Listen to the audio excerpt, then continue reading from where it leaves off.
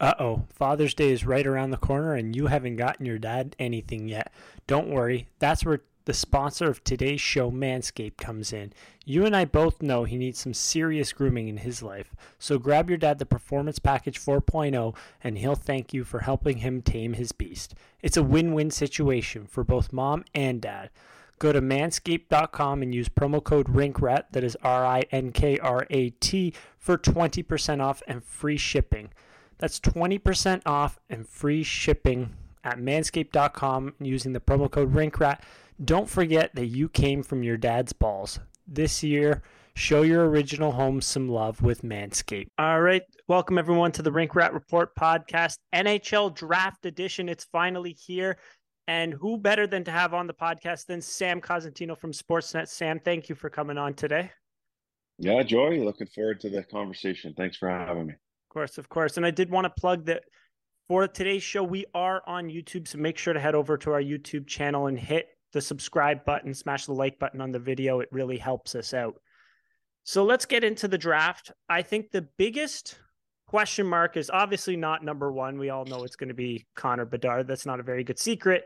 But there is a player in Matvei Michkov who we seem to have no idea where he's going in this draft. Obviously a very talented player because of, geopolitical issues. But Sam, where do you see Matvei Michkov falling in this NHL draft? I think there's three likely destinations, and it starts for me at number 6 with the Arizona Coyotes. And if you think about the timeline and that hockey club not essentially having a home beyond this year, that would be a team that could look at a contract situation and understand that he could probably play out his KHL contract for another 3 years and then come over. And you hope by that point, Arizona saga is settled, whether they move or get a new arena built somewhere else in Arizona. He would fit the timeline there. The second part that makes me think that might be a destination is because Arizona also picks at 12. And so you're going to get a really good player there as well. So that option exists. And then if we look at the Washington Capitals, for obvious reasons, the connection to Ovi, a lot of people have compared Michkov's goal scoring ability, not the way he scores, but his goal scoring ability to Alexander Ovechkin. And I think from a geopolitical standpoint, there might be some hurdles that might be a little more easily cleared through Washington and the organization there than maybe anywhere else. And I suppose the last place you'd look at would be at pick number 9. The Detroit Red Wings are picking there. Steve Yzerman has a great history with a number of Russian players that he won Stanley Cups with. And so maybe there's a path there for a team that probably needs to, continue to increase its forward skill and talent. So those would be the 3 likely destinations for me. We'll see how things play out. But it's a fascinating story and will be one to follow right up to and beyond the draft for sure. Yeah, he did say, I heard somewhere that he was going to be at the draft, so that's a little bit encouraging. So, anyways, geopolitical situation aside, if Matvei Michkov didn't have this hurdle of the contract and being in Russia, from a talent standpoint, where would you put Matvei Michkov in your rankings for this draft?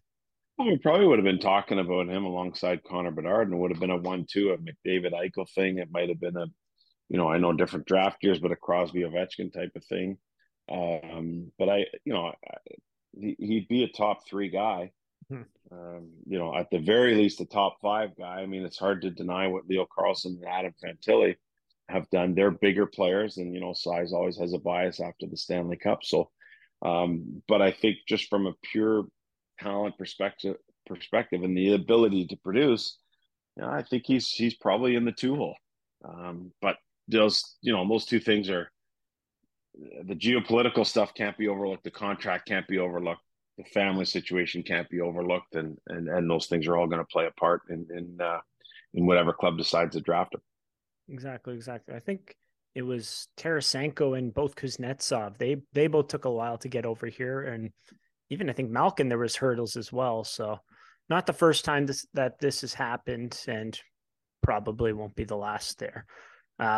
So in terms of Connor Bedard, I mean, it's, as I mentioned, pretty obvious he's going number 1 overall, Chicago Blackhawks. If you were to put a a guesstimation on how many points he puts up next year with the Blackhawks? I know we don't know what they're going to do in free agency and trades and such, but as it sits right now, how many points would you project Connor Bedard to have next year? 60, 30 and 30, I think are reasonable goals. And that's, the one concern would be what is he going to be surrounded by? And I think, listen, there's still really good NHL players, not walking into a situation with a McDavid and Draisaitl, obviously, where those projections would change. But I think on his own and most likely being a first power play guy is going to allow him to get to that 30 plateau. And I think the playmaking is something that has improved this year, but also something that when playing with NHL players will look really, really good. So I think 60s is an estimate for me, but I'd look at the 30-30 scenario. If he went beyond that and put up a point per game, 75, 80 points, that wouldn't surprise me either. He's really, really talented. So the floor at 60. So make sure to pick him up in your fantasy hockey pools because sky's the limit with that kid. So in terms of this draft, every year we kind of see a guy that was on the board for, on the board up pretty high on everyone's list, but then ends up available at the lower parts of the draft. I mean, in terms of guys that the Leafs have picked, I remember Jeremy Bracco was a big faller that they selected. Matt Finn was a faller that they selected. Who do you see falling down the list this year, if you were to guess one guy? Cam Allen would probably be the guy, defenseman out of Guelph, the captain of the Linka team that won gold last August in Red Deer. And coming out of that, I think there were many projections, myself included, that had him likely being the first defenseman off the board.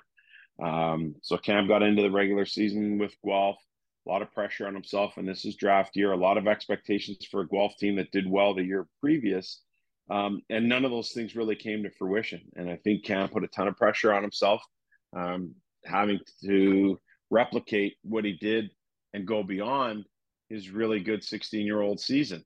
And I also think that the comparisons to Drew Doughty probably played a part in things. But, if Cam can identify that he needs to play a simple game with some physicality and move pucks quickly and efficiently, I think he can be an effective NHL defenseman. But I also think he's sort of in that mold right now that he produced with Guelph, he produced at the Hlinka, captain at the Hlinka. Where does he find himself? And that self-awareness and identity are probably the things that teams are questioning right now. So I look at him as being probably a back half of the second round type of guy, but I do think there is value there. Okay, awesome. And then in terms of, let's go the other way, who do you think's a guy that's might surprise people where he gets picked in terms of being high on the draft board? Joe, it's been a little bit less lately because a lot of teams are onto him, but my partner at Sportsnet, Jason Bukala, identified in November when we were at the Five Nations tournament in Plymouth that that Tom Melander, the defenseman for Sweden, it would be a guy that he felt really strongly about. And, when you look at the defensemen in this class, the top three guys, Reinbacher and Melander, Axel Sandin Palika, are all right-hand shot guys. So not one has an edge there. I think Reinbacher's still the first to go. I do think ASP will probably go second, but I think Melander will be the third defenseman off the board. And I think all three of them will end up in the top 16 picks. So he's the guy to me that if you go back to the start of the year and even into January is probably the biggest riser. Okay, fair enough. Kind of an off the board question I'm going to ask here. So we've seen, obviously these kids are 18. They're still very young. We don't see many players play in the NHL the next season. So we know Bedard's probably going to be there, possibly Fantilli, and then Leo Carlsson could compete as well. How many total first round picks from this year do you see playing NHL games next year? Well, I think you'll probably see, there always ends up being a couple of surprises in camp where the player gets to extend or where the team might look at the situation in which the player is going back to and say, you know what, we're better off to keep him around here for a little while. I think that happens every year in the draft. So let's look at those top three guys as ones that I feel will stay the entire year in the National Hockey League, or at least have the potential to do so. But after that, you're probably looking at 4 or 5 guys. To pinpoint names is really challenging since Mhm. we're here at the start of the summer and you don't know what player is going into what situation. But there'll be 4 or 5 more guys that I think at least get into some NHL games. In terms of being able to sustain a spot in an NHL lineup all year long, you're probably just looking at the top 3. Yeah. And would you say it's above average compared to other drafts simply because it seems like this draft is pretty loaded? Yeah, it seems that way to me too, and I do feel that the scouts feel that way. That there's going to be plenty of talent available well into round 2 and maybe even the early stages of round 3. So you don't typically hear that. Um, but I think it was in the same place some 20 years ago in Nashville where we had the '03 draft, and that's the draft class we're still talking about. Wow, that's right. That's right. Few less frosted tips in this class, but who knows? Maybe a couple kids make a trip to the barber beforehand. But damn, you just reminded me of that. I got to start circulating that picture. It's a rock star picture. Um, Next question. Now I have. Obviously, this is a Leafs podcast. The Leafs are selecting 28th right now, which is where the Bruins were originally. It's the Bruins pick that they got from Washington. Who do you see the Leafs picking at 28th, or do you see a trade going on? What do you think the Leafs do there? Well, it's interesting. You got a new general manager, so there is going to be that carrot of making that first round pick. But at 28, in any draft, even the draft as deep as this one, there's still going to be a fall off. So when I look at the limited number of picks available, I look at a general manager who's new on the job. He might want a few more darts at the dartboard. So I would definitely think that there is a possibility that exists there for a trade back scenario. So we'll keep an eye on that. But again, you have to kind of pay attention to what's going on in terms of who gets drafted in front of them and what player might be available. I guess if I had to target a player right now, a guy like Nick Lardis would be someone that I'd think about, knowing that Wes Clark, who was the head scout for Kyle Dubas, still remains there under Brad Treliving at least until July 1st, and things might change after that. So smallish, skilled, speedy guys is right up his alley, and Lardis fits that bill.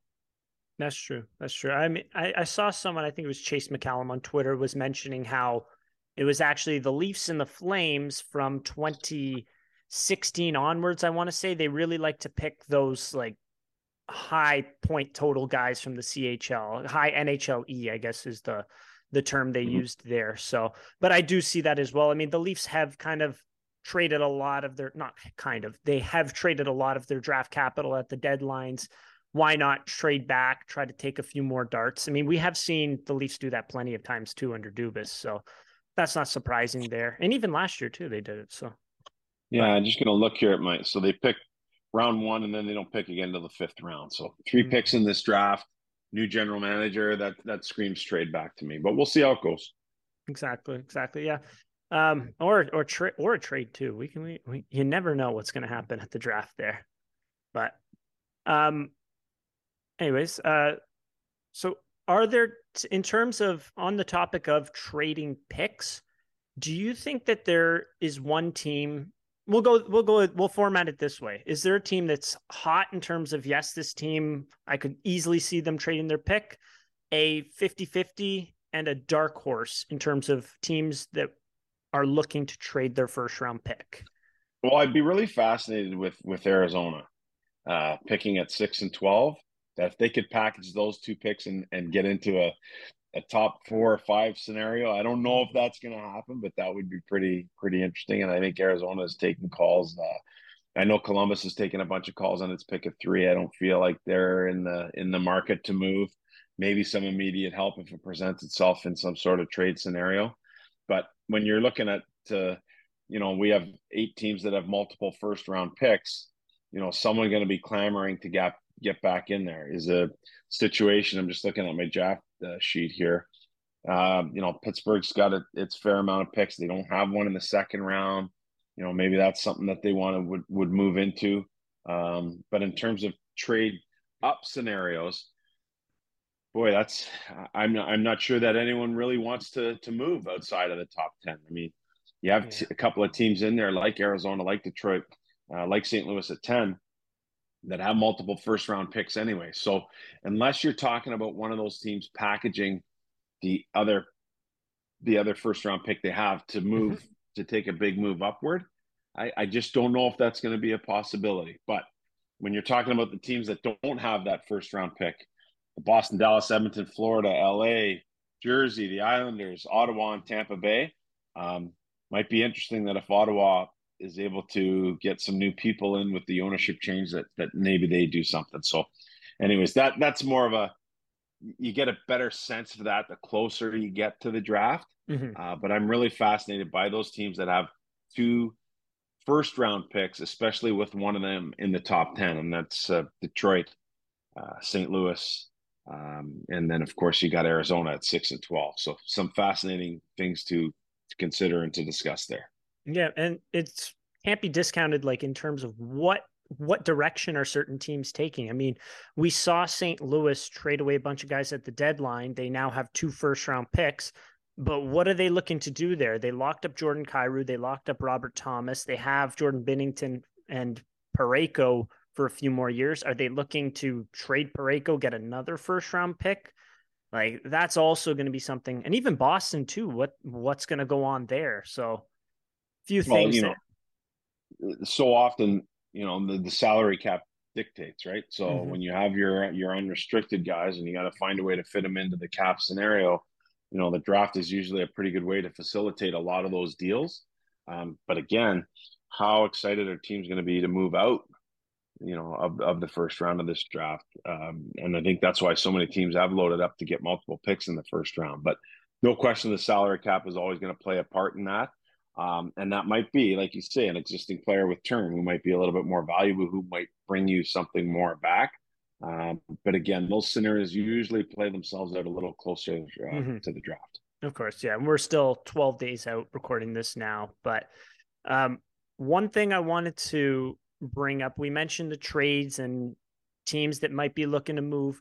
There are a few players that have been rumored that they're not re-signing with their clubs. Coincidentally, 2 of them are Canadian, in Pierre-Luc Dubois and Alex DeBrincat.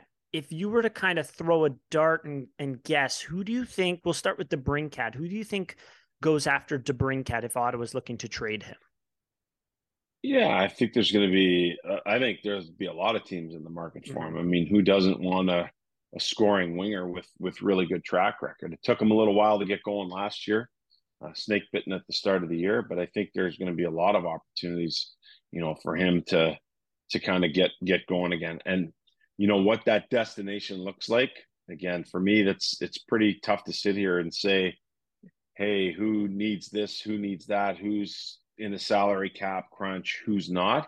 I think, though, that a team that's going to acquire him is going to want to acquire him in a situation where they're going to be able to get him done long term. So, does that up the value? Does that down the value? He kind of holds the cards. But then again, is it a situation that it has to get done at the draft? Maybe not. Maybe there's more value for teams when, the salary cap isn't quite a factor once you get to the trade deadline. So, you're looking at some of those names. Pierre-Luc Dubois looks, he's obviously identified Montreal as being a destination. Is that a road Montreal wants to go down right now? Do they want to wait their turn and wait till free agency hits? What is Winnipeg? Who are they going to be able to exact the best price from? And as the market softened a little bit, because he's been so clear in identifying Montreal as his top destination. So I just think at this point, there's just so many questions. Mm-hmm. It's tough to give answers and really pinpoint destinations for players who are technically still under contract with their clubs. I mean, who knows what happens with the Brinket? Maybe it's a situation where the new ownership actually takes hold or is having some backroom conversation saying, hey, we really want you to be part of this thing moving forward. And he changes his mind. So again, so many moving parts there. Tough to make those determinations. Yeah, that's true. I mean, you could just sit here and throw darts at the board, but I mean, Yeah. anyone can really do that too, right? It's not Uh, not the best journalism. Um, so going back to the draft now, who do you think is the most underrated prospect storyline that deserves a little bit more media attention? I know you at the draft, you love to you do a really good job of bringing the story of the players to life and showing that they're more than a hockey player. So, is there a player that you think that? Yeah, I mean, I think Colby Barlow's a really good story, from Aurelia and had to move and wanted to move to go and play as junior hockey, as minor hockey rather in the Toronto area. And it worked out well for him. 46 goals this year. I mean, he was already a pretty highly projected guy. Um, probably not much in terms of growth. He's walking around with a full beard. So you're kind of what you see is what you get. But this guy's loaded with character. I love the young man. I just think he's a wonderful story, and I think that in his situation, having to travel or at least have his family be split up a little bit while he pursued his minor hockey is kind of a cool background to him, and to see what he's done here. 30 goals and 46 goals. Gutting it out while playing with a hip flexor issue at the under 18s, but also winning a gold medal in the summer at the Halinka. A lot of neat stuff there surrounding Colby Barlow. So not only do I think he's a wonderful story, I think he's a wonderful young man, and I think highly of the young man, and I think good things are in the future for him. Yeah, it is crazy when kids do that. It's not the first time and probably not the last time we see that. We saw that with the Robertsons and we saw that with Owen Tippett as well. So, and to think like at 15 years old, you got to kind of bet on yourself, and to be so mature to do something like that is quite incredible to see. You can't say enough good things about that, right? Oh yeah, and scouts are looking at that stuff. They know what's up. They've done their background. They know what the story is behind these guys, and Colby's he's a wonderful story, and again a wonderful young man. Exactly. Do you have any other kids that you wanted to highlight their story there? Well, I think Nick Lardis is another guy. I mean, he's a guy that I went into Peterborough last year, chasing Shane Wright around, and got into the Peterborough room and talked to the coaches, and they were really really high on what Nick was bringing to the table. But as an older team, there just wasn't really an opportunity for him. And then of course Peterborough went all in. It turned out to be a really good deal because they won an OHL title and made it to the Memorial Cup. But the benefactor of that trade was no doubt the Hamilton Bulldogs, getting Nick Lardis 25 goals after the trade, 37 on the year, really light on his skates, shoots the puck a ton, flies. So he's another guy too that I think is a pretty cool story, knowing how he took advantage of an opportunity to be, once he got traded from Peterborough to Hamilton. And I think oftentimes the junior leagues get a bad rap for what happens in trades and kids having to move and reestablish themselves with different billet families and schools. But oftentimes, in a hockey perspective, works out pretty good. Exactly. And we do see that a lot. I mean, Ryan Strome was a kid that was traded in his first year. Giovanni Smith, another kid. I think both those guys were actually traded from Barrie in their first Yeah, I years think there, and you're it right. ends up working. But yeah, for Nick Lardis to be moved in his draft year like that, you don't see that too often, but clearly it worked out there. But yeah, on that topic of the OHL, I hate how you can pick a kid first round at 16 years old, you bring him in, and then you have to uproot him, and you can uproot him and trade him somewhere else, but you can't trade a first round pick. I don't know. In my personal opinion, it's probably something to look into there, right? Yeah, I mean, they used to be able to do that. Mm-hmm. So that rule has changed over the course of time, and who knows if there's an impetus to change it back. I mean, that could very well be the case. But again, rather than moving bodies, sometimes moving picks is a little bit easier because you're not uprooting young men. Mm-hmm. Exactly. Exactly. Do you have to close out our my last question I have about the draft here? Who's a kind of sleeper pick that you see going in the mid to late rounds that has really impressed you this year? Oh man, in terms of one of those sleeper guys, I mean, let me think long and hard about that. Danny Nelson is a really interesting guy, centerman for the U.S. Under 18 program, a converted defenseman, 6'3", 210 pounds. Can win draws, can PK a little bit, can score a little bit. He's kind of he's an all around two-way center type of guy, but can play with a little bump in his game. So he's probably not a mid round guy. Who knows? He might end up going at the end of the first round, maybe somewhere in round number two. So that would be a guy. Nathaniel Days, a goalie, plays with the Flint Firebirds. He's a guy who down the stretch unseated Will Cranley, a drafted prospect by St. Louis, to take over the Nets, ended up playing in all the 7 games for Flint in the playoffs. 6'2" guy, who had a late season emergence. Maybe people were paying attention to him. He'd be more of that mid to late round type of guy you'd be thinking about, and of course the position lends itself to that. Exactly. Yeah, you never really see. It's rare to see goalies go in the first round anymore. I mean, we had that Yeah, little bit of a run with Askarov and Knight and Ottinger, but Ottinger, yeah, yeah, I haven't seen too many since. It's kind of interesting to see because like a goalie needs to be such a physical specimen and put up good numbers early on for them to go in that first round, be identified and take that risk in the first round. That most of the time you'd rather go to the second to seventh round and let them season a little bit more, right? yeah. They take a lot of time. I mean, you play the position, you know how it works. It takes a lot of time to be able to hone your game at that position. Mm-hmm. To be effective in the National Hockey League. I tend to look at about a 7-year period for that. So that's not something as a general Yeah. manager I want to expend a pick on. By the time you're 25, that's when I think goalies really start to get good. So Yeah. drafted at 18, 7 years from there, it's more the long play with that position for sure. Exactly. And I find it's because like when you're a younger forward, a younger defenseman, you can kind of simplify your game. You can play depth roles. You can play in the fourth line and kind of chip and chase and then learn and develop from there. And by the time you're 25, you move up in the lineup.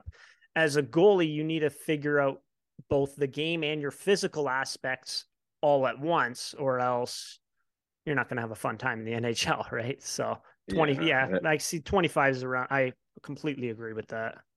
yeah.